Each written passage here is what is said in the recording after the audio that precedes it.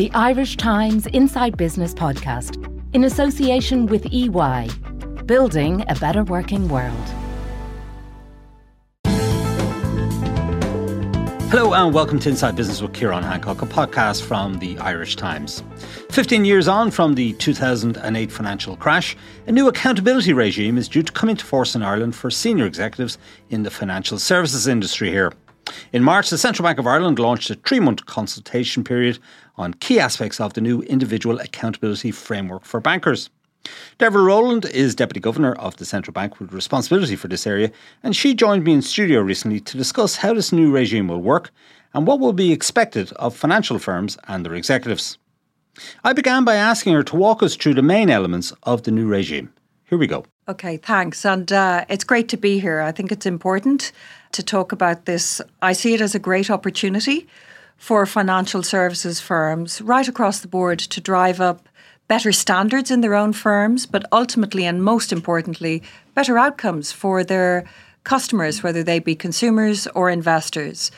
There are 4 key elements to the framework, which the law was passed in March of this year, and we have a consultation from the central bank out, and we're really looking for replies from everybody by mid-June on a lot of these elements. The first element, we call it SEER, Senior Executive Accountability Regime, and that consists of 2 fundamental ideas. First of all, that each firm will have a complete map to detail the responsibilities of the firm and the way it's governed. So that'll help the business be better organised and better deliver. The second element of that is that all the senior people in the firm will have a clear list of their duties and responsibilities. So that will help the senior executives do their job better with a higher degree of clarity. The second element are conduct standards, and these will apply actually to all the financial services sectors. And these are important, fundamental kind of standards, but nothing that you wouldn't expect good quality firms to be already doing. The kind of things we're talking about are to act with honesty and integrity, to treat your customer fairly. And we're talking about also cooperating in good faith with the regulator, acting with due skill, care and diligence, and fairly and professionally. So again, we see that as a really clear signal for good firms to behave well, to deliver better for their customers. There are also changes to the fitness and probity regime, with the firms taking responsibility to make sure that the people who work for them are of the standards that they need to deliver well on their business. And finally, there will be changes to one of the enforcement powers that the central bank has. That's the administrative sanctions procedure. And that, in fact, will be the subject of a consultation all on its own, starting in the next couple of weeks. And there'll be a lot of engagement with firms and with their advisors on that for a 3-month period so that we can embed that properly, because that's important as well. So in terms of the enforcement powers, what are you looking at? Presumably it's sanctions, fines, and people being excluded from the industry, I guess, potentially. So they're all relevant powers for enforcement. The first thing is the legislation, which has already been written, requires changes to the way those administrative sanctions cases are taken. Now, into the future, if serious breaches happen, once this law is fully operational, it means that cases can be taken against the firms themselves, and you've seen that in the past. You'll have heard about different fines and the details of those cases. Tracker mortgage. Exactly is a good right. example. There are some up to 100 million euros in fines were administered with respect to the firms. But also, very importantly, customers who were affected received redress and compensation for the wrongdoing done to them. So this new act changes the fact that the powers will be available against either the firms and or individuals. And other changes have been made, which actually requires more court oversight of the different powers of the central bank. So, for example, when a firm admits a case and that case is settled, then the court will confirm that. Also, the Minister for Finance will appoint individuals to hear cases where they're contested and other oversight mechanisms. Actually, this will all be a very good thing because it will increase trust and confidence in the oversight of the process. It adds more judicial oversight, which will give confidence that the powers are well used, well administered, and predictability in enforcement processes are important. So I think overall it will strengthen the process. And as I said, there'll be a 3-month consultation, so there'll be plenty of opportunity for feedback and discussion. I mean, correct me if I'm wrong, but some of those personnel already exist. So we take the Tracker Mortgage scandal. It's been well publicised, the actions that have been taken against all the firms, to say fines up to €100 million. But individuals have also are being pursued in relation to that. I mean, there is definitely one live case, isn't there? That's true. And the central bank has developed, I would say, a strong record in use of the enforcement powers in the past decade.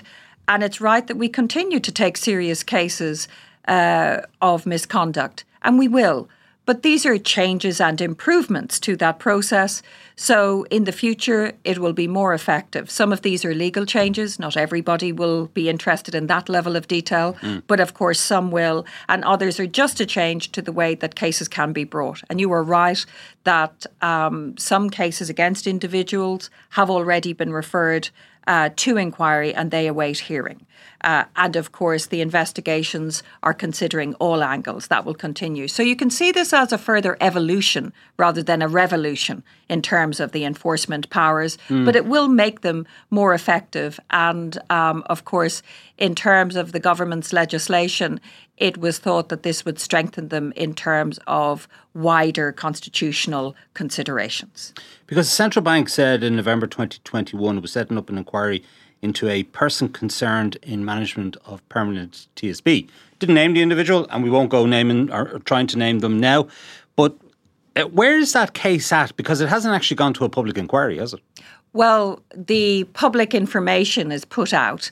And the matter then for further information to go out is with those who have been appointed to hear the case pursuant to an inquiry. And you'll understand that I wouldn't be in a position to add further detail. But when the right decisions are made and disclosure of information is made, then you will hear all about it. In general, the central bank really backs transparency about enforcement outcomes where we can do so.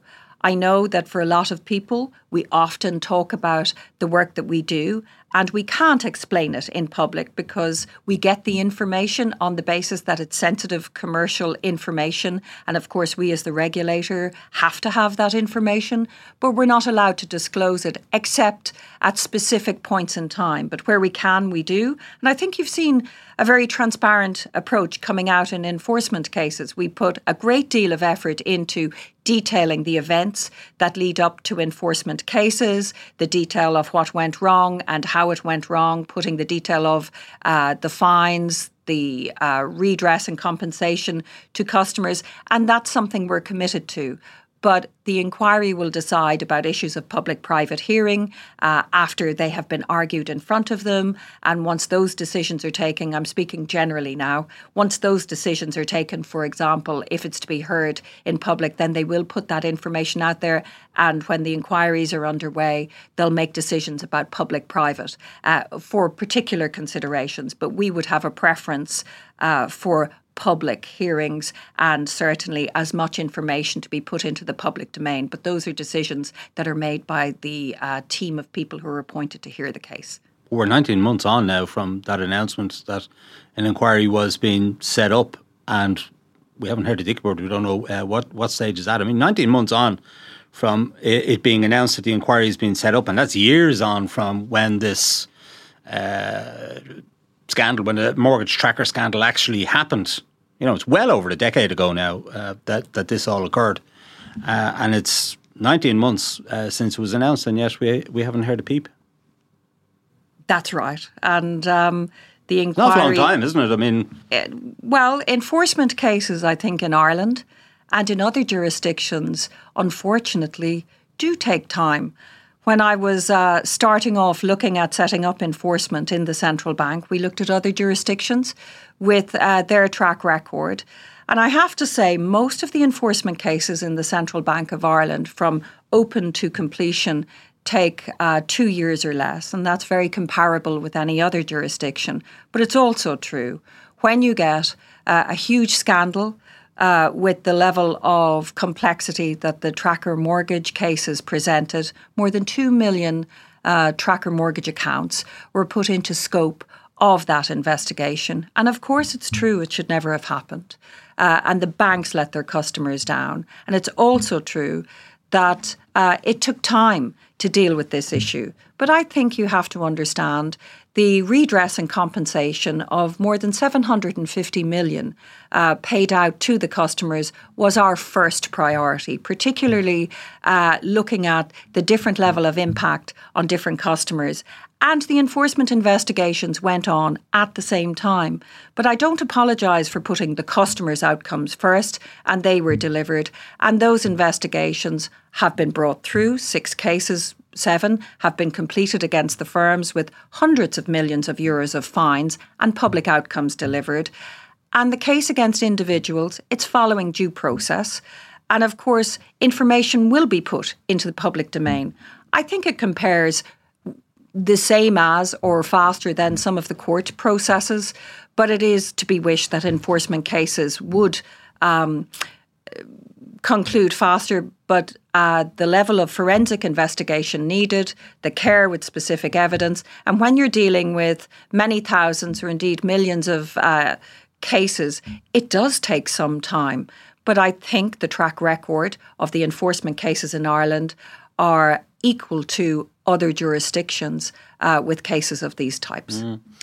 Were you happy with the speed at which the mortgage tracker redress scheme, the speed at which it moved, the length of time it took to conclude it? I can't say I was happy with any aspect of the tracker mortgage scandal, but I can tell you that we made sure that when the firms were proposing their redress schemes, that we challenged them. And we were not satisfied with the responses we received. This was a redress scheme that we needed to demand of the firms that they give a reasonable option to their customers. And it took many, many very serious engagements with the firms to make sure they delivered better for their customers. We were very conscious that in Ireland, customers could go to the Ombudsman, they could go to the court, but that would take, we'd still be here perhaps in 20 years if the volume of cases had to go to those systems. What we were intent on doing was offering a reasonable option to customers where they got offers of remediation that they didn't have to go and seek on an individual basis, offers of compensation or redress with an opportunity to appeal that so they could bring their personal circumstances forward to get a better option. And of course, they had an option to keep the money that they had and appeal. That was important. The money was paid up front. We thought that was important. But of course, people still had all of the other options available to them. Court options, ombuds options. I think it worked as an approach to deal with volumes of cases, but nobody could say they were happy about the tracker mortgage event at all. There was an Oireachtas committee hearing a number of years ago now. At this stage, Philip Lane was the central bank governor at the time, and I seem to recall that he was leading the delegation in front of that committee, and they were talking about the tracker mortgage scandal. And the Oireachtas members were certainly unhappy. Pierce Doherty and others certainly unhappy with this. They felt there was no urgency on the part of the central bank in moving this along. And it still took a number of years to conclude. It's true that it took a number of years to conclude, and it's true that the tracker mortgage scandal should never have happened. But I think you can see that legitimately the Oireachtas members were concerned about the impacts on customers, their constituents, and the central bank demonstrably took that seriously and delivered outcomes for more than 40,000 customers who received compensation and redress in the sum of 750 million euros or more by virtue of the scheme set up by the central bank. But that's nothing to say that in the end, it shouldn't have happened. And responsibility rests on the firms. And that's precisely in the context of the firms failing their customers. A culture report was done into the behaviour of the banks where they didn't demonstrate sufficient consideration for their customers' interests. And arising out of that, the individual accountability regime in Ireland, that proposal was born. Because now we're here at a point in time where there's an opportunity. Good firms already are operating in Ireland to high standards. They're already treating their customers in their best interest. They're already acting with integrity, with honesty. They're already acting with due skill, care and diligence. But what we want to see out of this framework is a step up right across the board so that we have increased trust and confidence in Irish financial services for customers and investors. And we have a very large international financial services centre here. And when we've done our international comparison work, and look at how this plays out in other jurisdictions, we can see that the firms and the senior management of those firms are positive about an individual accountability regime.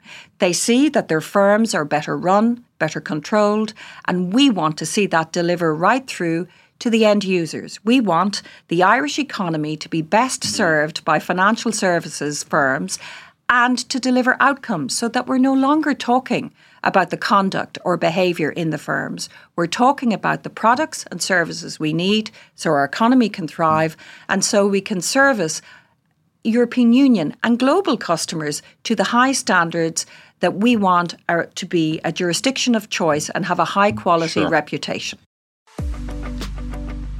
At EY, our purpose is to build a better working world. As one of Ireland's leading professional services firms, our exceptional people are at the centre of everything we do.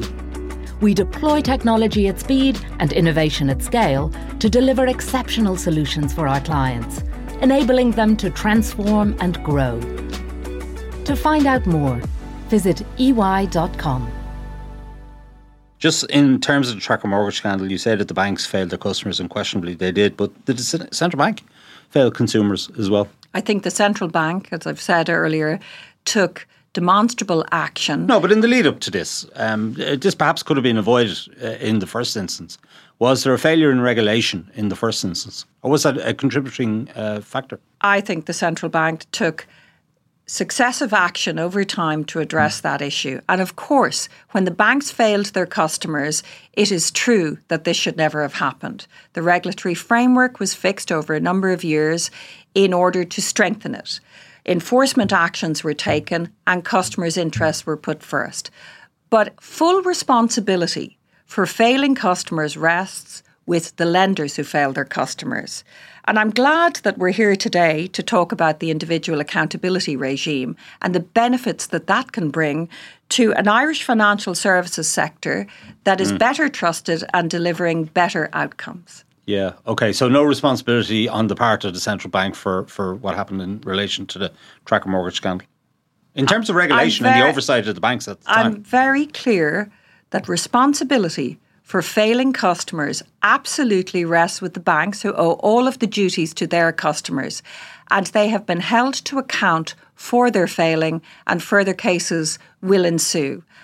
Redress and compensation were paid by the lenders to their customers, but it would be wrong to think that the banks weren't fully responsible for the failures with reference to their customers. And the individual accountability regime is an opportunity for good firms to do better and to step up into the future so that we no longer have firms that have a compliance approach to their customers, that they truly internalise the standards so that they can run their businesses better and deliver better for their customers. So if this new regime had been in place pre the crash, let's say in 2008, would we have avoided the worst outcomes of the crash? And would we have avoided the tracker mortgage scandal? So I think when you're going back to the crash, you're talking about the great financial crash. And certainly what we see is an utterly changed landscape in terms of rules and regulations and in terms of the approach to financial regulation oversight. The banking sector has utterly changed in terms of the prudential requirements that they operate under. In fact, the changes are so significant that banking supervision is done through the SSM out of Frankfurt, and the standard of the way they run their capital and they have to do their systems of governance and oversight are unrecognisable for the kind of framework that was in place before the crash. In addition to that, you also see a drive for standards. Certainly, we are very clear from the culture work that we did that the culture of the banks weren't right. They weren't sufficiently consumer-centric. And the kind of requirements that the bank have got to internalise. Because at the end of the day, you can have a lot of rules on the page, but if you don't live them every day in your business, then you won't make the kind of decisions that deliver for your customers.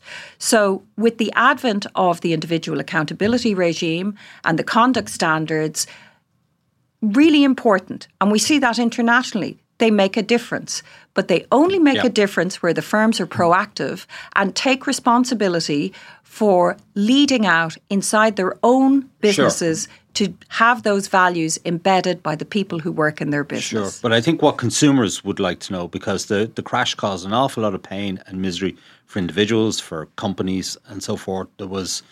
We know about the bailouts, we know about the troika, and then we had the tracker mortgage scandal, etc. And what people, I suppose, would like to know, in a nutshell, is if these rules, if this new regime had been in place prior to 2008, would the worst effects of the crash have been avoided, and would the tracker mortgage scandal have been avoided?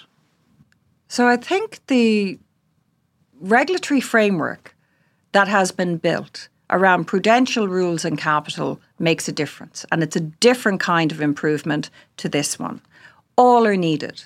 I can't go back in time and say, in that day, would it have avoided every kind of impact that happened at that time? What I can say to you is the combination of improving the prudential regulatory framework, the improvements in financial regulation oversight, in risk-based supervision, in firm-level engagement, and with individual accountability regimes. As a combination, they're all needed in order to have a more effective oversight regime with resilient firms that have capital when they need it to support economies.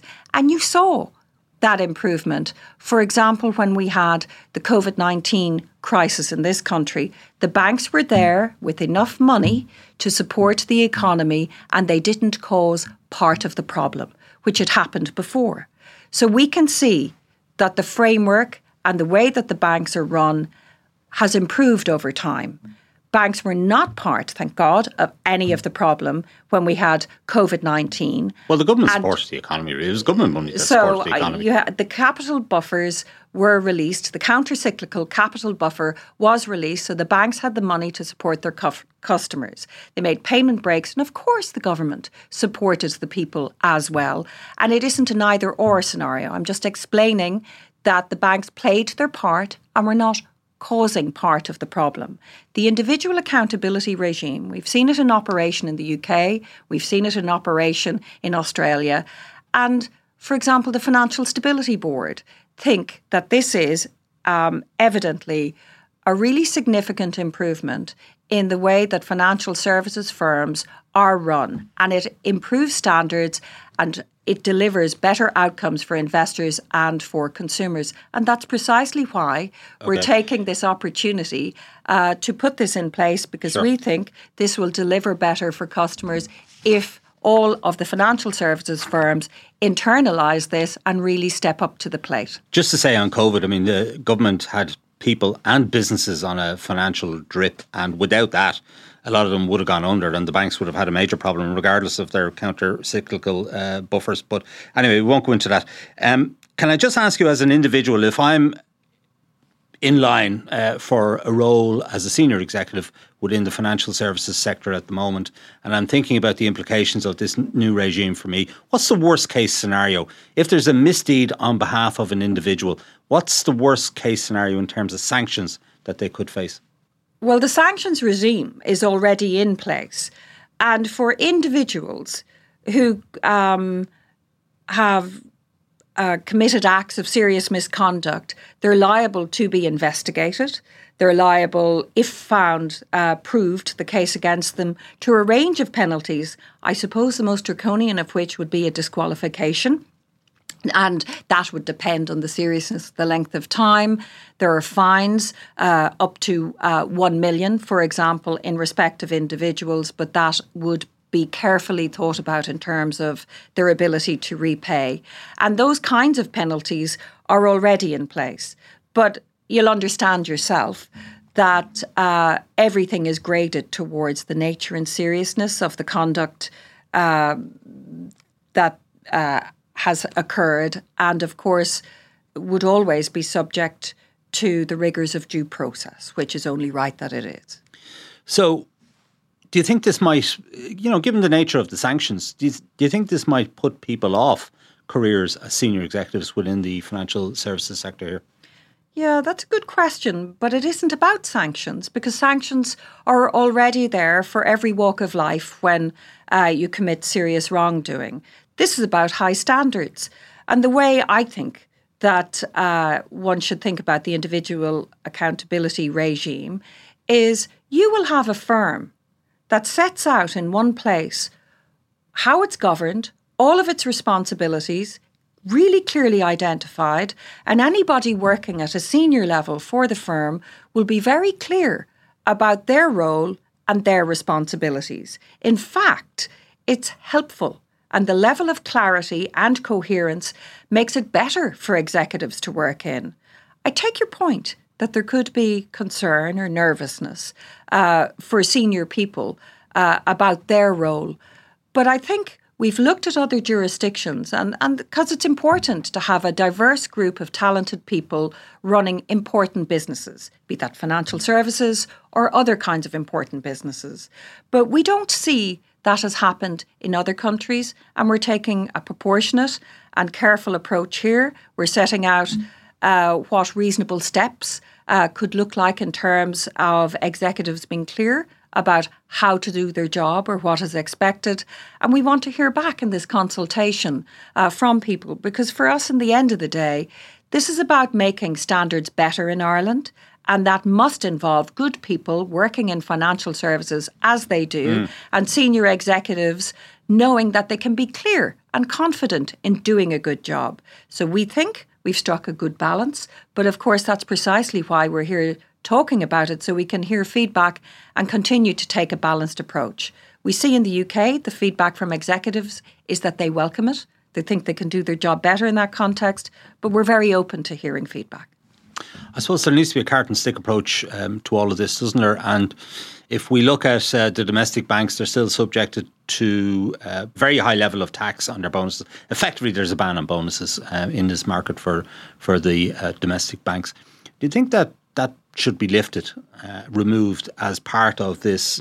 We now are going to have a very tight, very rigorous regime in place to hold people to account in senior executive positions. And there will be clawbacks on bonuses and so forth as under the regime, isn't that right?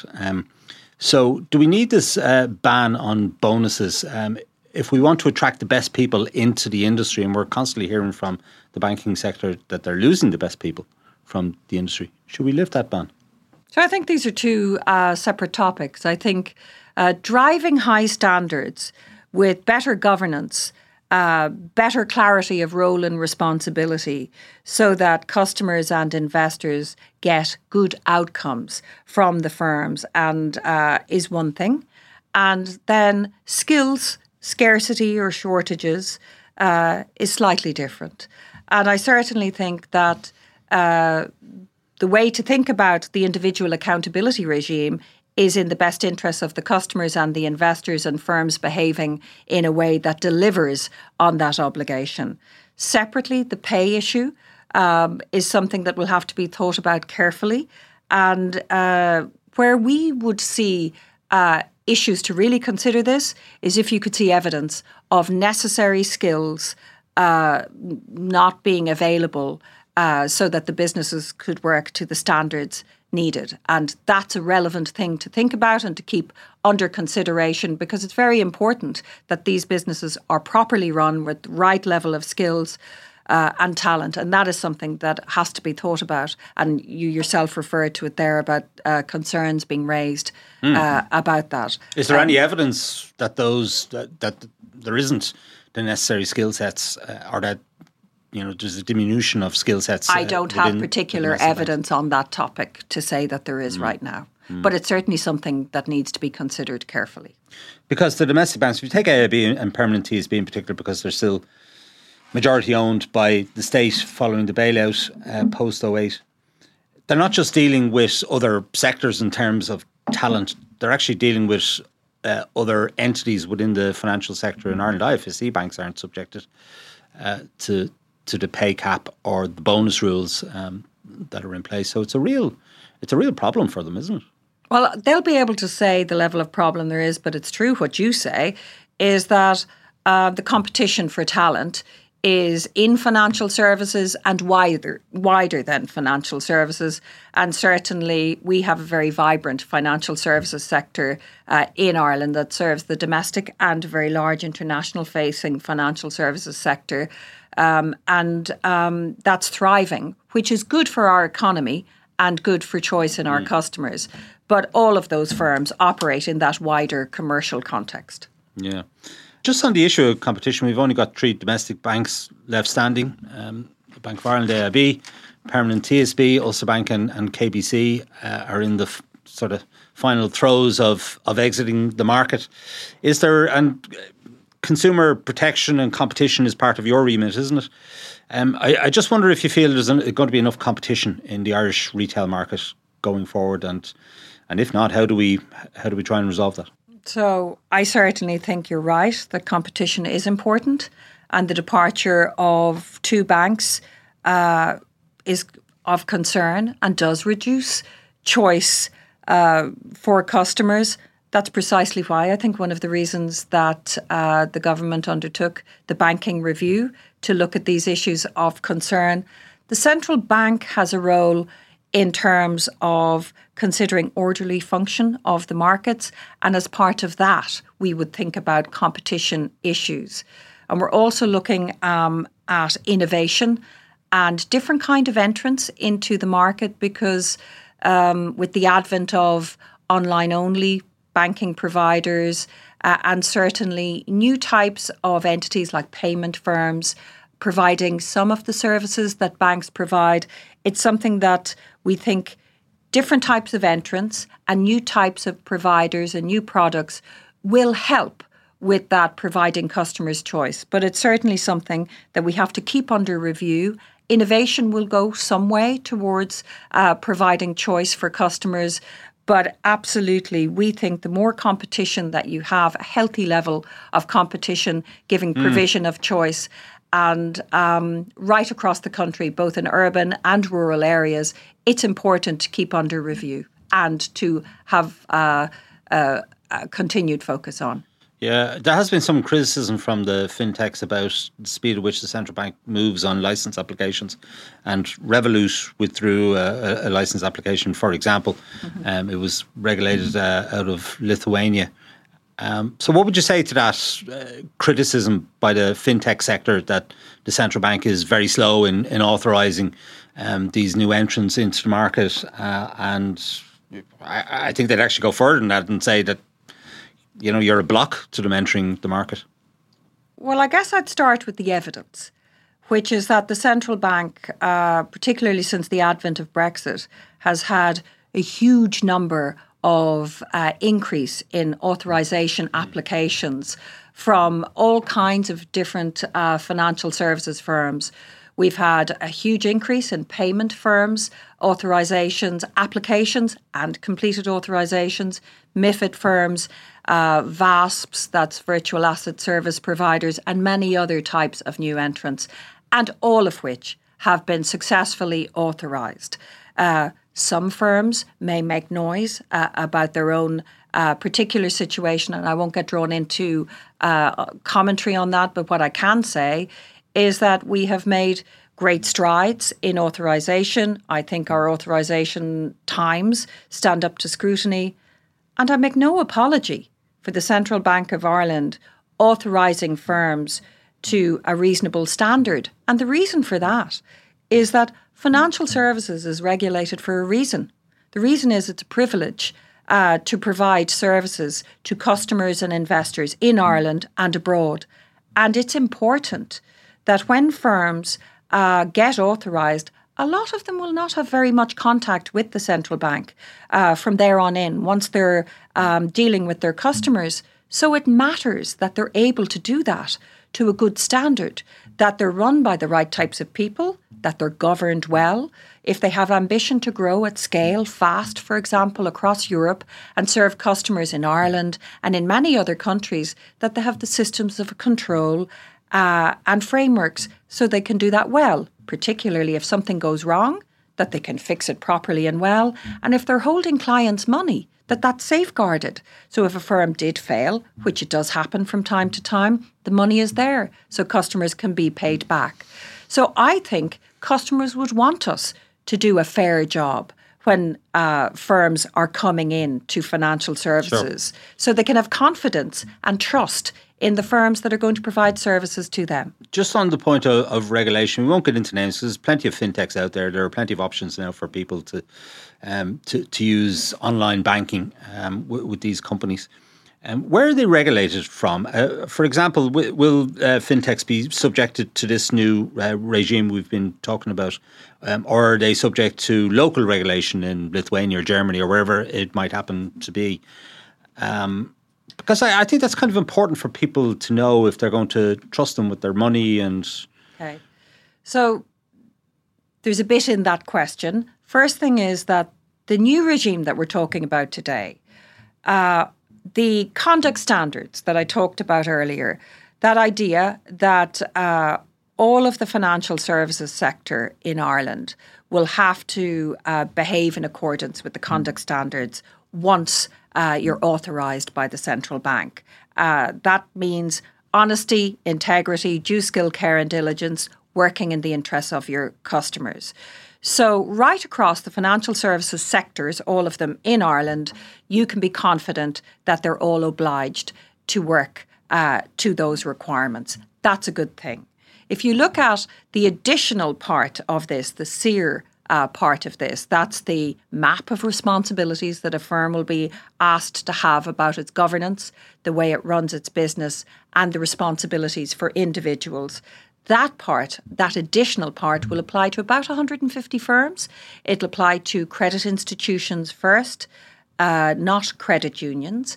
It will apply to most insurance companies and investment firms. And as I've said, it's about 150.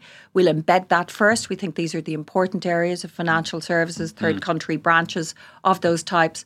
And then we'll review how it's embedded and look to thinking about implementing it wider. Now, you asked me a different question about firms that provide services into Ireland. They will be authorised in the country, their home country. So, for example, that could be Germany in the European Union. It could be Lithuania or other countries. And they have a right to passport into Ireland. And they won't, some of those firms won't have all of the same rules, but what you can be confident of, because we have a lot of Irish firms that serve business to other European countries much in the same way, what you can be confident of is that an awful lot of financial services rules come from the European Union in any event. And all of those rules apply. And Europe does work hard to try to make what they call a level playing field, so customers can have confidence. Doesn't always work though, does it? If we look at the insurance sector, look at Setanta and other cases in Ireland where they were regulated in Malta or Cyprus, wherever, they failed, they pulled out of the market and a lot of people were left hanging. Well, it's true that it doesn't work perfectly. That's absolutely right.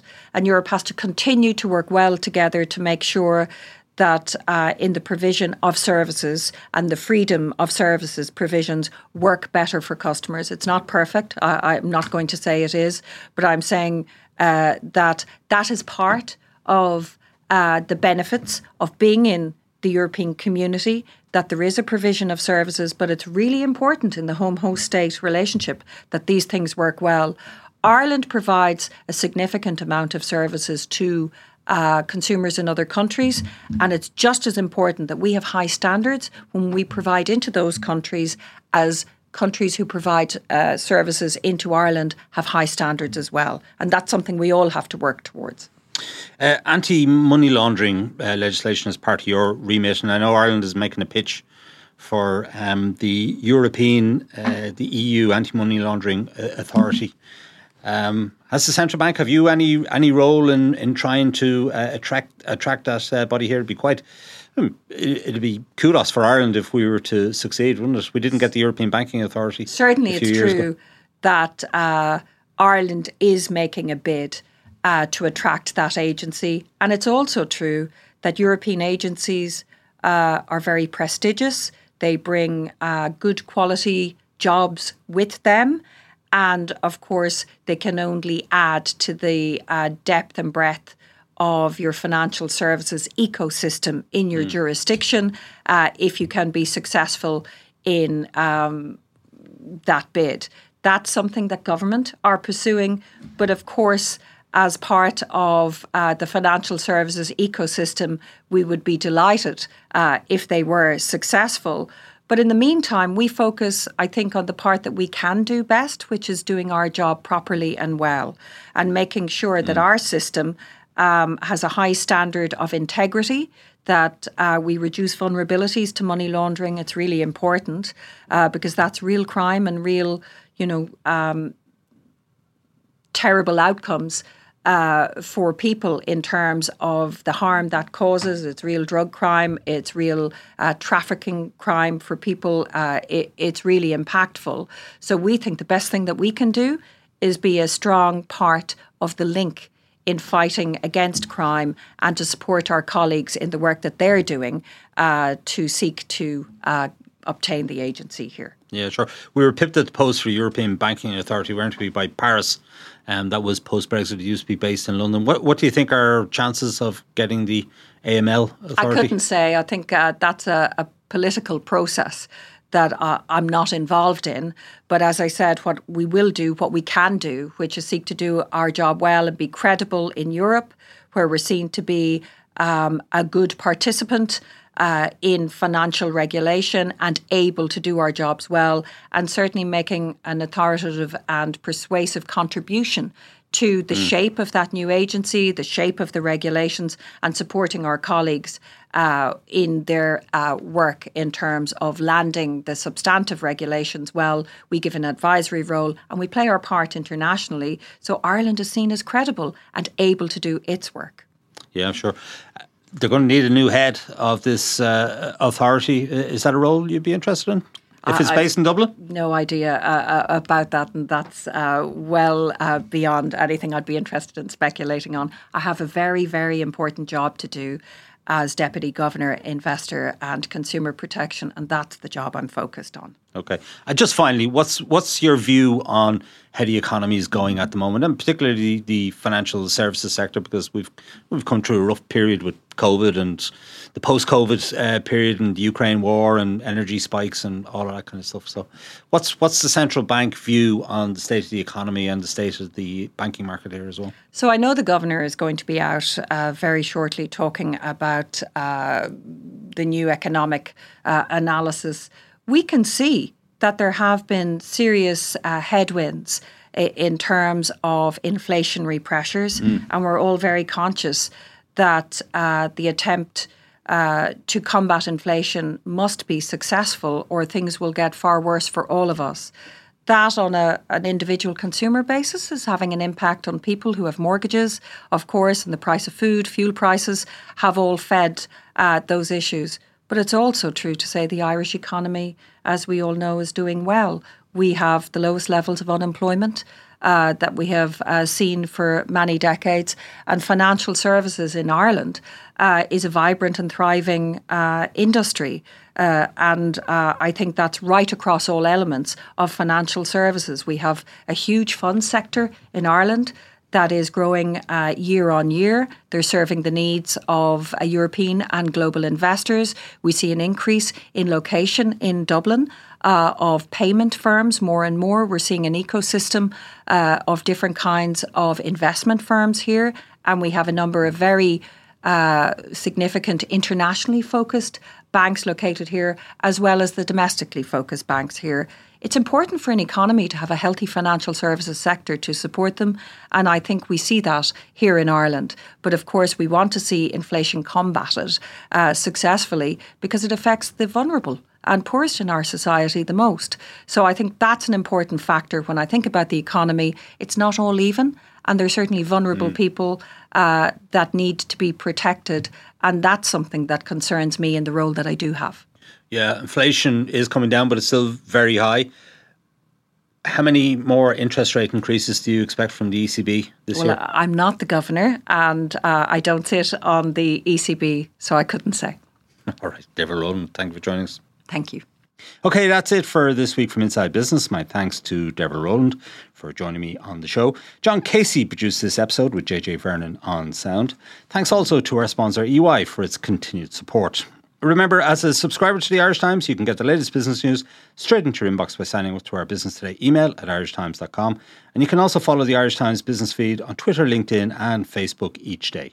I'm Ciarán Hancock. Until next time, take care.